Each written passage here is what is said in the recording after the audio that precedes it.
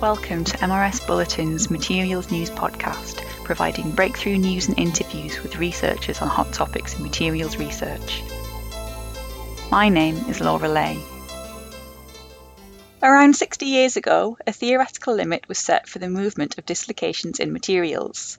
Modelling and atomistic simulation work has suggested that this limit may not be strictly true. Now, for the first time, experimental work has shown that the simulations are correct. The question was, can dislocations propagate faster than the sound wave speed? Even in textbook, it is written that these dislocation velocities do not go over the transverse wave speed of material. That was Dr. Kento Katagiri from Stanford University. His interest is in laser shock compression, where a high-intensity laser causes compression of the material. This leads to extreme pressures greater than a terapascal. His research has shown that the sudden shock imparted by the laser means that dislocations are transonic. In diamond, they travel faster than the slowest transverse sound speed. So it is known dislocations cannot travel at sound wave speed. If you slowly increase, this sound wave speed becomes a barrier, and we cannot overcome. But if you use a shock wave, because of the shock wave front is a discontinuous wave with the strong energy jump, it can actually jump to the transonic region. But Dr. Katagiri's team looked at diamond, a highly stable material that doesn't undergo phase transformation, allowing them to look at purely plastic deformation. His team used an X-ray free electron laser, also known as an XFEL, to collect data from the diamond as it was hit with an intense shock from an additional drive laser oriented at 90 degrees from the XFEL beam. The XFEL was important as it produces intense, short pulses of X-rays to collect frames of data from a single shot of the laser providing the shock. The femtosecond pulses of the XFEL are necessary to see the ultrafast phenomena that occur on a tiny scale. Laser shock community has usually using something called velocimetry, which uses an optical laser, green light laser, and irradiate from the other side of the drive laser to track the speed of these wave fronts. So in this case, we are pretty much the first one to apply X-ray radiography on laser shock compression experiments to visualize something behind the wave front.